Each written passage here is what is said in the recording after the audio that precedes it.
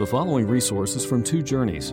Two Journeys exists to help Christians make progress in the two journeys of the Christian life, the internal journey of sanctification and the external journey of gospel advancement. We do this by exporting biblical teaching for the good of Christ's church and for the glory of God. Please visit twojourneys.org for more resources. Well, we have something unusual in front of us today. I've been a Christian almost 22 years, and I have never heard a sermon on Genesis 19:30 through 38. Some of you have been in this church for 5 or 6 decades, and you probably never heard a sermon on the text I'm about to preach on. I studied the index of Spurgeon's sermons, over 3,000 sermons, and not one on this text. I've got a 12-volume set of 20 centuries of great preaching, and they skipped this one. And so you may be wondering, as you look at what you just heard and anticipate what I'm about to do, you might wonder, why are we preaching a difficult and unpleasant text? And I've had to ask myself that question over the last 3 or 4 weeks. Wouldn't it be better to just kind of package this one together with Sodom and Gomorrah and a kind of an addendum and then just move on to chapter 20? But I couldn't do it. My general methodology here is verse-by-verse exposition. Any of you who have been here long enough, you know that that's what I do. And so therefore, if I were to do that, skip it, I would probably have more complaints and questions than if I just preach right through it. So it's not just for love of ease that I'm doing that, but this is my ordinary approach. Very much I want to preach every text of Scripture as opportunity comes. Now, why would we be tempted to avoid this text? Well, it's an unsavory and unattractive topic. What happened in the cave between Lot and his daughters is hardly anything we want to talk much about. Perhaps you parents, in going through Genesis with your children, may very well have skipped this part till later. And so that's why there's a temptation. You know, it's a repulsive display of human nature, and we don't like that. We don't like the mirror held up to find out who we are, especially if it's an ugly portrait. And so it hits a little bit too closely to home, and therefore we do just kind of want to move on. Why must we not avoid this? Well, first and foremost, because of the nature of Scripture itself, what God has said about Scripture. In 2 Timothy 3:16, he said, all Scripture is God-breathed and is useful for teaching, rebuking, correcting, and training in righteousness. And that's what I think we have in front of us today, a useful Scripture for teaching, rebuking, correcting, and training in righteousness. More than anything, we have to ask, why did God see fit to include this? Not so much why did the pastor of First Baptist see fit to preach on it. Why did God want it in there? And when you start asking that question, then I think you're getting closer to home of what we want to do together on Sunday mornings. I believe in exposition. I believe in expository preaching. Dr. Moeller of Southern Seminary defines it this way. Expository preaching begins in the preacher's determination to present and explain the text of the Bible to his congregation. That might seem simple, but that's what I'm here to do. My task is to present and explain Scripture to you. Most modern preaching, commonly called topical preaching, begins with a human problem or issue and then works back to the Bible to try to solve that problem. I go exactly the other way, and so do other expositors. We start with the text and go out. Os Guinness, in his provocative little book, Dining with the Devil, talked about how audience-driven is much modern preaching. This is a quote. The preacher, instead of looking out upon his world, looks out upon public opinion, trying to find out what the public would like to hear. Then he tries his best to duplicate that and brings his finished product into a marketplace in which others are trying to do the same. The public, turning to our church culture to find out about the world, actually discovers there nothing but its own reflection. End quote. But by exposition and by you all coming and me as well coming to just hear whatever the Bible has to say, it's totally turned around. By this approach, we are coming to God and saying, speak, Lord, for your servant is listening. And then we listen quietly and humbly. By this approach, we stand at the feet of God and say with our demeanor, we will hear whatever you have to say to us. And by it, we submit our minds and our wills to Scripture. And we let Scripture lead wherever it wants to. Really, it's the God of Scripture that we're submitting to. If we pick and choose the Scriptures we like and skip things that are unpleasant, then we really are ruling over the Bible, not letting the Bible rule over us. And as I've said before in Bible studies, I just think Bible study is a misnomer. We are not studying the Bible is studying us. That's really what's going on. So that we can be transformed, that we can be under the Scripture and learn how we need to grow and change. So that's one reason. Another reason is my role, therefore, as a preacher of the Word. What am I called to do? What is my task here when I preach? I think 1 Corinthians 4, 1 and 2 put it this way. The Apostle Paul, speaking of his own ministry, said this: "This is how one should regard us, as servants of Christ and stewards of the mysteries of God. Moreover, it is required of stewards that they be found trustworthy." End quote from 1 Corinthians. I'm a steward of something entrusted to me, and it's required of me to be trustworthy with that. A messenger has no right or authority to change the message entrusted. He's not trustworthy if he does that. And so therefore we just have to take it. Now, therefore, I think a major center of corporate worship together is the hearing of the Word unfolded just as it's written. I think it's a form of worship. Eric and I totally agree on this. The Word of God must be central, and the hearing, the preaching clearly, and the unfolding of every text of Scripture, trying to understand what it says, is a high form of worship. We are honoring God by this. Now, again, Dr. Moeller, talking about modern worship, had this to say: persons move from congregation to congregation looking for the worship experience that will meet its perceived spiritual needs. Worship, then, is turned into just another consumer commodity. This focus on self comes from the sinfulness of the human heart.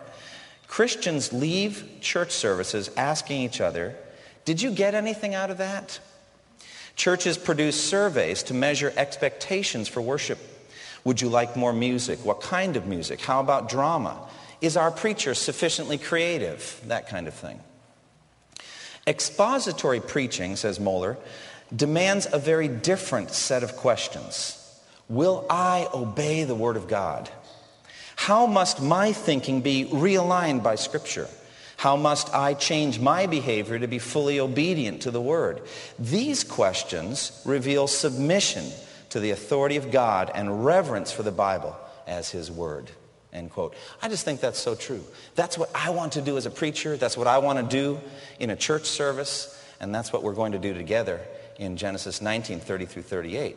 Now, the central message of the Scripture is that there is a holy God who's a mighty creator and a king, filled with love and power, who also is just and righteous. We are created in His image. We are sinful and rebellious against Him. We stand under God's judgment.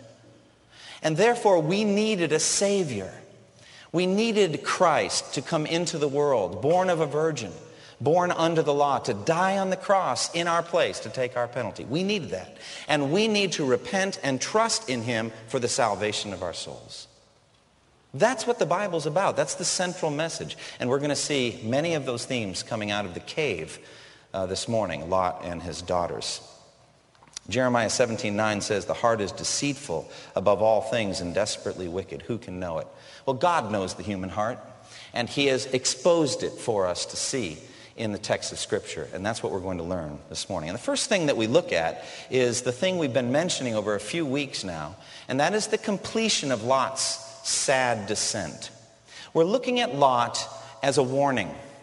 We see him as someone we don't want to be like. In some ways, he is an example to us, but we talked about that last time, in the way he was grieved and broken over the wickedness of Sodom and Gomorrah. In that way, he was an example. But in most other ways, he is an anti-example. He is a warning more than anything. Now, you remember how Lot desired to save his own life. You remember the angel commanded him to leave, and he's fleeing. And look at verse 17 through 22 in Genesis 19. It says, "As soon as they had brought them out, one of them said, 'Flee for your lives. Don't look back and don't stop anywhere in the plain. Flee to the mountains or you will be swept away.'" That's what the angel told them to do. But Lot didn't think he could make it. He was afraid or fearful or just weak. And he said, "Please, I don't want to run to the mountains. We'll never make it. It'll overtake me. Please, let me stay in this little town, Zoar. Let me stay here." And the angel agreed, said, "Very well, but go there quickly because we can't do anything until you're safe." And so he goes to Zoar, and God spared Zoar because of one righteous man. He spared that little town of Zoar, and there he was. But our text this morning begins with him realizing the futility of what he tried to do. And this is how it is. When we craft out a way through our own wisdom, our own imagination, a place of safety, something that we work out other than the Word of God, it always ends up crumbling and falling apart. And so Lot comes to the very same conclusion, says, I can't stay here. And out of fear, he flees to the mountains. Look at verse 30. Lot and his 2 daughters left Zoar and settled in the mountains, for he was afraid to stay in Zoar. So he and his 2 daughters lived in a cave. Now, why was he afraid to stay in Zoar? Probably because he saw in Zoar the same pattern of behavior he'd seen in Sodom and Gomorrah, and he was probably afraid of God's wrath again. Either that, he was afraid of them. Maybe they were angry or hostile toward him as an outsider. Who knows? Either way, he felt fear. So he went and obeyed the word of God through the angel in the end, but only did it through faithless unbelief, through fear, through cowardice. And so he and his daughters, they ascend up to the mountains. And as he's ascending, he really is ready to descend morally. It's really a physical ascent, but he's really descending. He's reaching the end of the line up in the cave. And why? Because he's brought his greatest enemy with him, his own sinfulness. And he's brought his 2 daughters with him and their corruption. And they brought some wine too, along with some other things. And so they go up to the cave, and we see the end of Lot's slide into immorality, really, and sin completed here in the cave. Jack Evans, who does work with prison ministry, gave me a great quote. Sin always takes you farther than you want to go, and keeps you longer than you want to stay, and charges you more than you want to pay. And that is true. Ron Hutchcraft put it this way: first sin fascinates you, then sin assassinates you. And we see that happening with Lot. It all began with him standing on the ridge and looking down over that lush ground of Sodom and Gomorrah and the surrounding area. He and Abram were having some kind of a quarrel over whether they could stay together. And so he says, look, you choose where you go and I'll go wherever you don't go. So Abram, being very gracious to Lot, Lot looks down and chooses what's easiest and what's more comfortable for him. It was a lush green plain like the garden of God, and so he went down there. And it says initially he pitched his tent toward or near Sodom. He's just out in the outskirts. That's where he begins. But it isn't long before he's actually living in Sodom itself. In Genesis 14, he's swept up in the events of Kedorlaomer and that king that sweeps in, and he is captured, he and his family, and they're carried off as captives. And Abram has to get on a horse with 318 others and go chase him and attack them at night and rescue Lot and gets him back. Now, at that moment, I'm really thinking that would have been a great time to not go back to Sodom. Wouldn't you? Wouldn't you take that as a warning? It's time to move out of the city. He's had ample time to see what it's really like there. According to 2 Peter 2, he was tormented in his righteous soul by the lawless deeds he saw and heard. I have to imagine that was already going on at that point. Why didn't he leave? There was the tie had been severed. That was a good opportunity for him to just go with his uncle Abram, but he didn't. He moves back into Sodom, and he sets up there again. And he ends up immersed in Sodom society, sitting by the gate in perhaps some kind of an official function.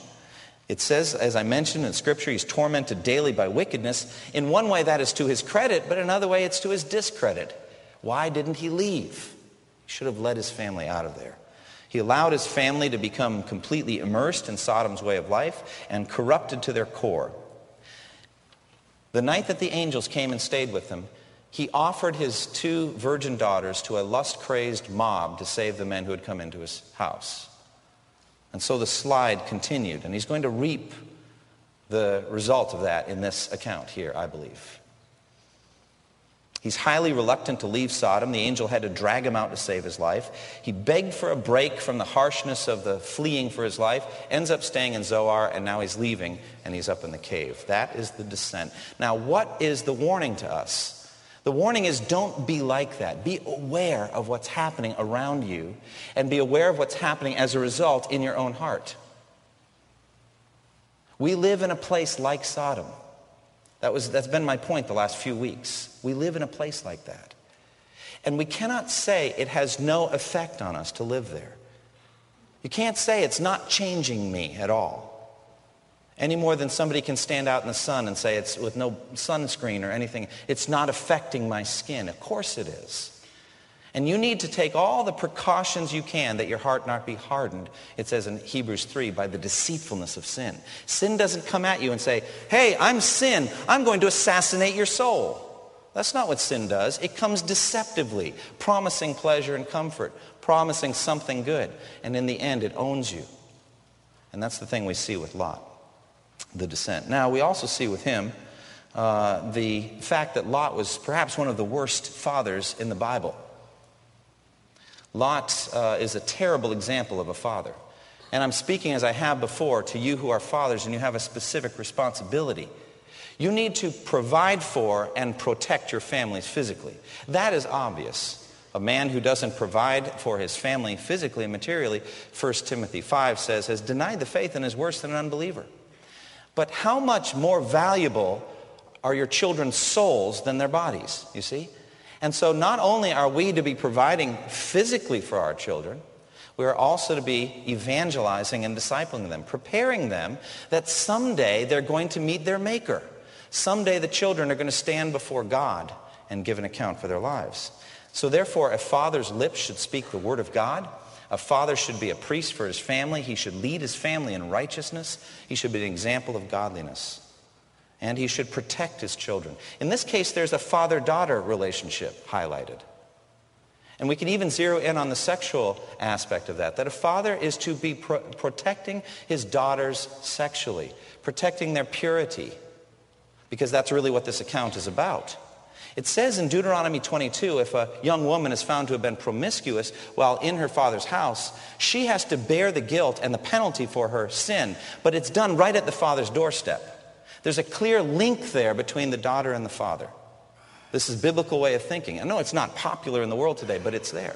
And therefore, a father has a responsibility to protect the sexual purity of his daughters, her chastity. And you know, Lot did that for a while because they had never slept with a man, and so he had protected his daughters until that terrible night when the angels came, and he suggests a terrible thing. Here are my two daughters who never slept with a man. Have them and do whatever you want with them. What is that? How could that possibly have worked? Was there not a way to be both hospitable and also protect the daughters? It's a very sad thing. And I think that this morally confused father polluted his daughter's view of themselves that night. It must have had an effect. And I think it gets reaped here in the cave. And what were the daughters thinking? What was the older daughter thinking? Now, some commentators say that the older daughter believed that the whole human race had been wiped out, as in the days of Noah. Look what she says in verse 31. The firstborn said to the younger, "Our father is old, and there is not a man on earth to come into us after the manner of all the earth." Now, the Hebrew word for earth, eretz, can either mean region or land, or it could mean the whole earth. And therefore, it's a little bit hard to know exactly what she's thinking when she says this. Does she believe that there's nobody left on earth, and so that they're the only ones? And so this actually ends up being kind of a clever way to keep the human race alive? I don't think so, actually, because they'd already been in Zoar. And Zoar had a community of people. Yes, it was small, but there were people there. And so it's pretty clear that God is protecting Lot and his family, and Zoar was protected. And so I have a hard time believing they really thought there was no human being left on the face of the earth. In any case, they should not have violated their consciences and sinned in this way. And look at how the older daughter is leading the younger sister into sin. It's her idea. She's taking the initiative. She sets the bad example. And then she says, "Follow my example. This is what I did, now you do it too." Do you see it? And in that way, she's violating the responsibility that she had to her younger sister, to set an example for godliness. The whole thing is a very sad exposition of the human heart. And then finally, we see the devastating effects of alcohol. The devastating effects of alcohol. Now, Scripture partially exonerates Lot by twice saying he didn't know at all what was happening. It says it twice. Clearly, it's in there for a reason. Lot had no inkling of what was happening. But it's also pretty obvious that he's got a weakness for drink. Do you see it? The daughter knew right away what way to get the father. She knew that the father would never agree.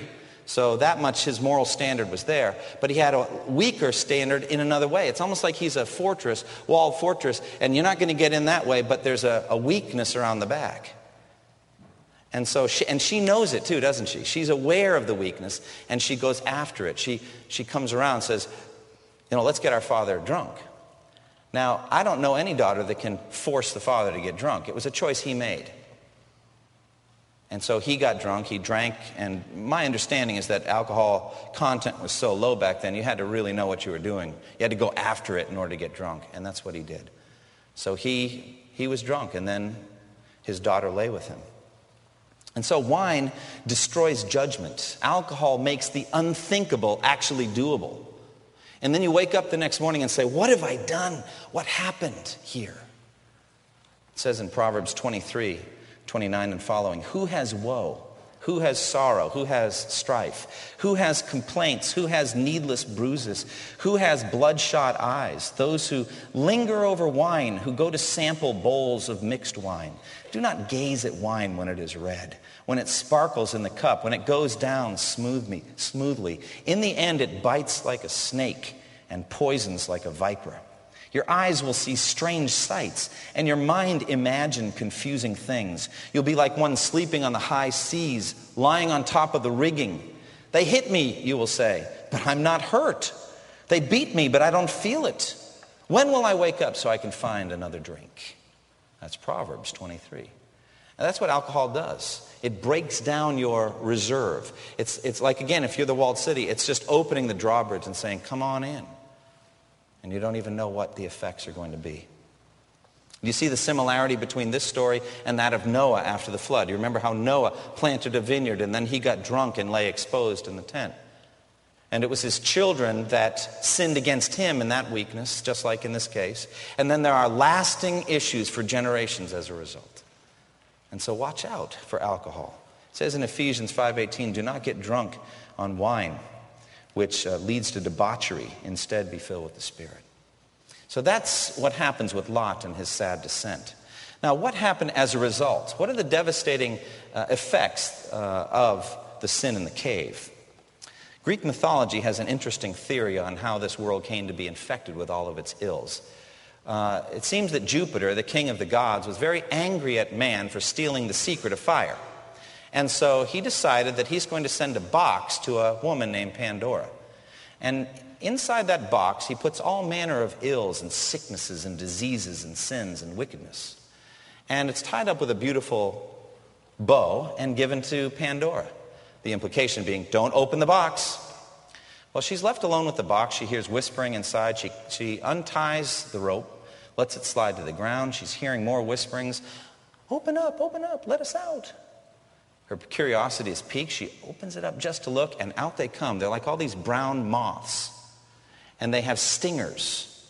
And they begin stinging her and flying out the door and the window to infect the human race with rebellion and sin and wickedness and disease and grief and sorrow. That's the story from Greek mythology. We know it actually came from Adam and Eve and from the effects of original sin. But it's amazing, all of the things that can flow out of a small event. All the evil that can just run out of the cave. The wickedness that comes. Now what happened? Well, both the daughters became pregnant by their father. The older daughter had a son whom she named Moab, which means from father. And the younger, Ben-Ami, son of my people, these were the forefathers of the Moabites and of the Ammonites. And they're going to come up again and again and again in Scripture. They are two of the most troublesome races against the people of God. They are constantly opposing the children of Abraham. Now, Abraham is off in another place when Lot's in the cave with his daughters. Little does he realize that his descendants will be greatly troubled by what happened in that cave. Oh, the depths of the wickedness of the human heart and the effects of sin. Sin has lasting effects. Now, what devastation came from the Moabites and the Ammonites? Well, first was constant opposition and even warfare. They just hated the descendants of Abraham. They hated the Israelites. And when God was bringing the Israelites out of Egypt and onto the promised land, they opposed their passage. And Balak, the king of the Moabites, actually hired the prophet, the strange prophet Balaam. and said, put a curse on this horde of people. They're like an ox that's going to lick up all the grass in the surrounding area. We don't want them eating our food. We don't want them drinking our water. Put a curse on them. And you remember how Balaam can't curse them. No matter what he does, God turns it around into a blessing. And so he opens his mouth to prophesy and to say a curse, and it's only ever blessing. But it was Balaam who made a suggestion.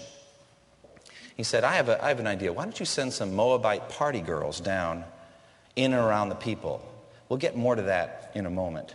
But that was Balaam's idea.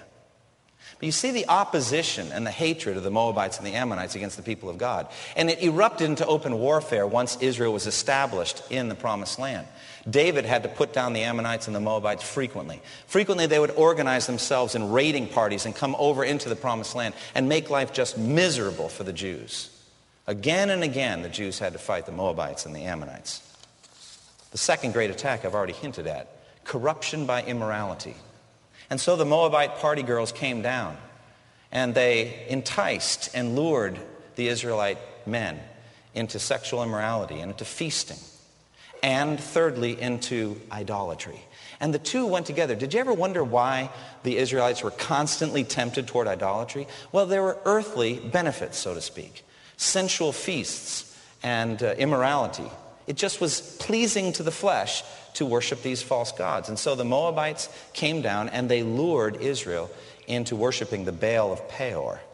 In Numbers 25, the story is told while Israel was staying at Shittim. The men began to indulge in sexual immorality with Moabite women who invited them to the sacrifices of their gods. The people ate and bowed down before these gods, and so Israel joined in worshiping the Baal of Peor when the Lord's anger burned against them. And so this is corruption by sexual immorality and also by idolatry. The two went together. And it reached as high as the wisest man who ever lived, King Solomon. You remember him? He had a taste for foreign women, and he married women from all over the place, including Moabites and Ammonite women.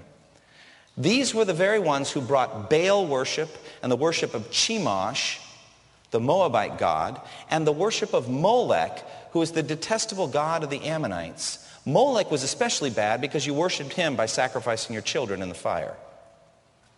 And Solomon built a shrine to the god Molech. It says in 1 Kings 11, King Solomon loved many foreign women, Moabites, Ammonites, Edomites, Sidonians, Hittites. As Solomon grew old, his wives turned his heart after other gods. And his heart was not fully devoted to the Lord his God as the heart of David his father had been. He followed Ashtoreth, the goddess of the Sidonians, and Molech, the detestable god of the Ammonites. So Solomon did evil in the eyes of the Lord. He did not follow the Lord completely as David his father had done. On a hill east of Jerusalem, Solomon built a high place for Chemosh, the detestable god of Moab, and for Molech, the detestable god of the Ammonites. Eventually, Solomon's descendant Manasseh even sacrificed one of his own children, who could have sat on the throne, to the god Molech, burned him in the fire. This is the sin that the prophet Jeremiah said, I will never forgive. And so he deported Israel out of Jerusalem as a result of that. And it came in through the Moabites and the Ammonites. Do you see all the evil that has flowed out of this cave with Lot and his daughters? Nothing but trouble. And therefore Moab and Ammon were rejected by God to the 10th generation. Deuteronomy 23:3, it says, no Ammonite or Moabite or any of his descendants may enter the assembly of the Lord, even down to the 10th generation. Now I would say this whole sermon has 2 points, 2 major points. Number one, the great pain and grief and agony that comes from sin. Watch out. It's an armed bandit that wants to come into your life. Number two, what God can do with that, nonetheless.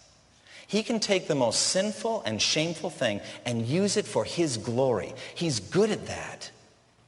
Now watch what God does as a result of what came out of that cave. We've already seen the damage and the curse. But I say to you this morning that Jesus Christ was a Savior born from wickedness and for wickedness. And he is God's answer to Lot and the daughters in the cave and all the wickedness of my own heart and yours as well. You may have come in here this morning with a sin you're ashamed of. How do you think Lot felt about what happened with his daughters? Shame. But look what God can do with it. Look how he can transform it.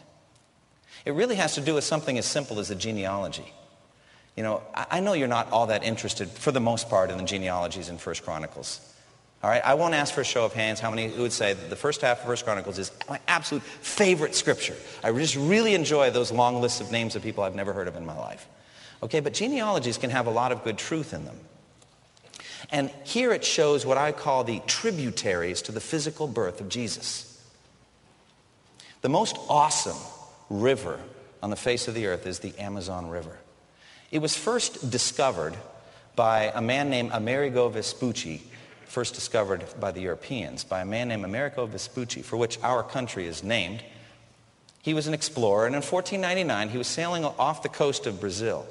And as he's coming down there, 200 miles off the coast, he's totally surrounded by fresh water. Fresh, drinkable water in the middle of the ocean. He said, now this is strange. So he follows the fresh water back to its source along the Brazilian coast, and he found the mouth of the Amazon River. Between 4.2 million and 7 million cubic feet of fresh water pour into the Atlantic Ocean every hour as a result of this river. There's no river even close to it. And how does it have so much water? Well, basically the 40% of South America contributes, the landmass contributes to the Amazon River. There are 17 tributary rivers that are over 1,000 miles long that pour into the Amazon. 17. More than 12 nations contribute water to the Amazon River. Now, if you look at this massive system of the Amazon River, I tend to think of Jesus' genealogy that way.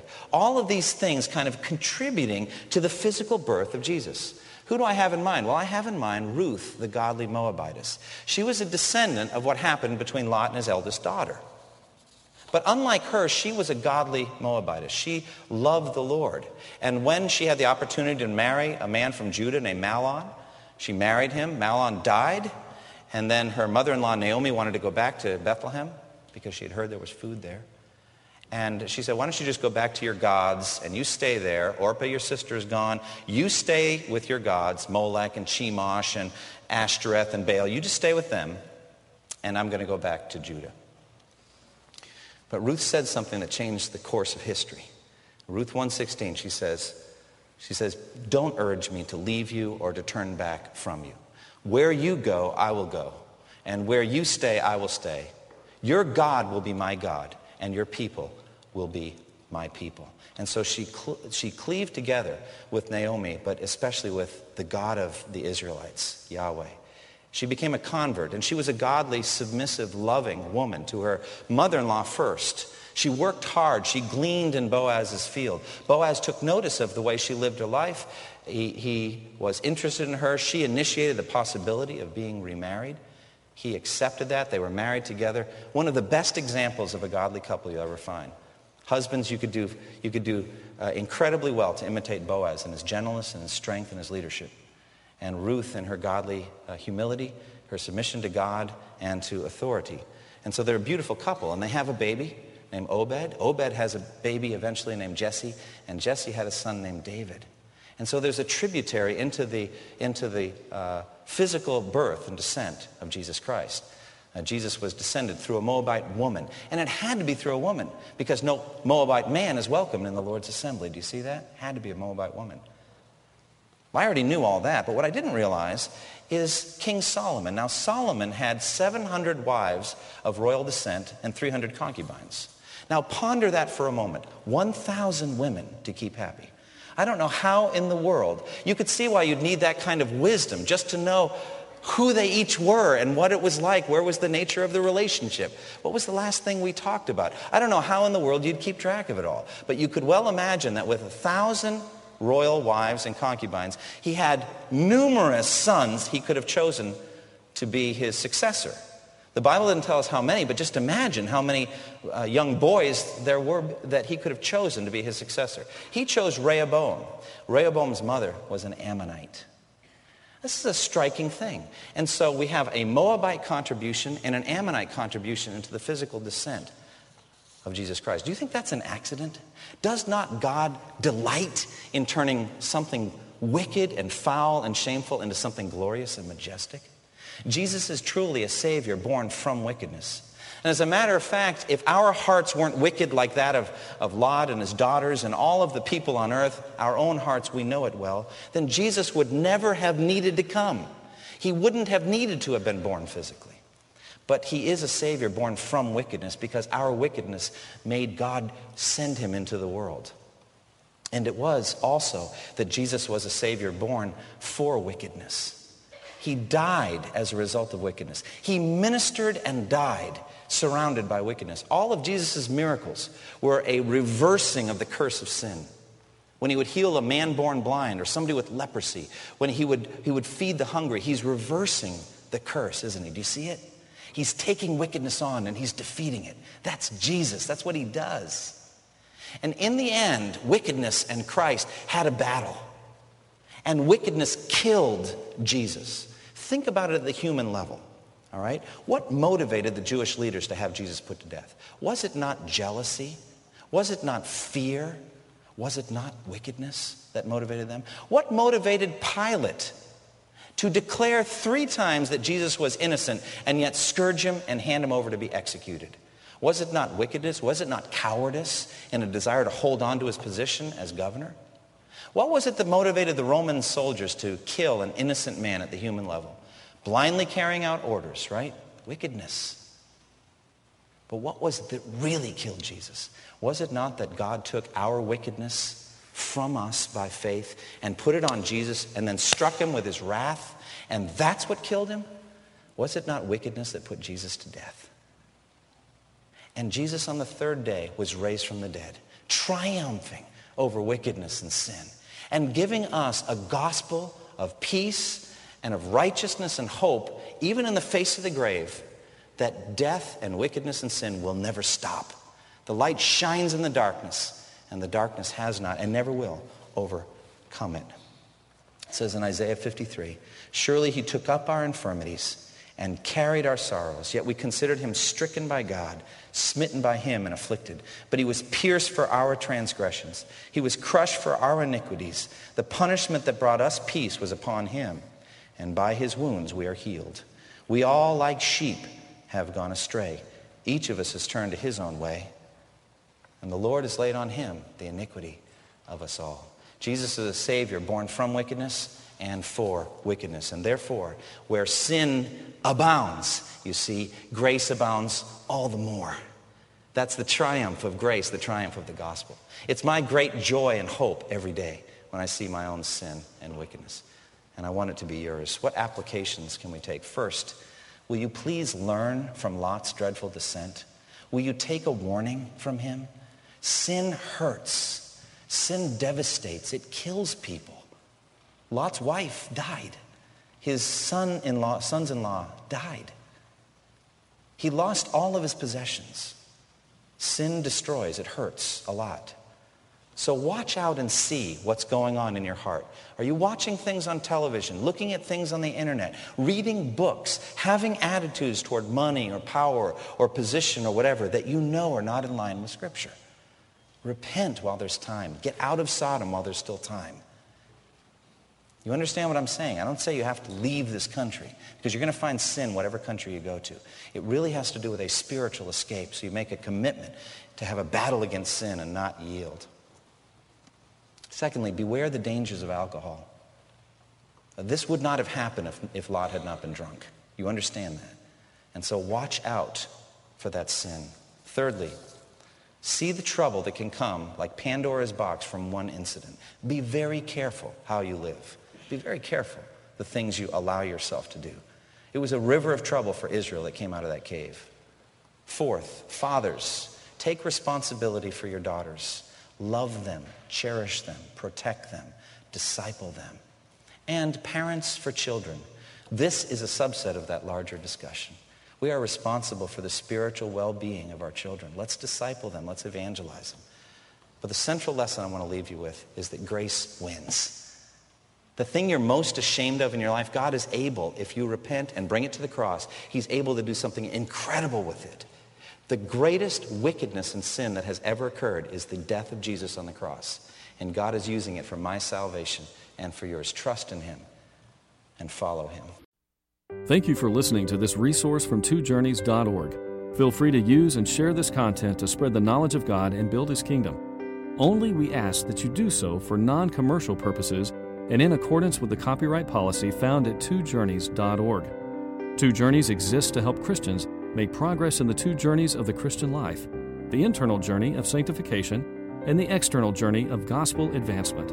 We do this by exporting biblical teaching for the good of Christ's church and for the glory of God.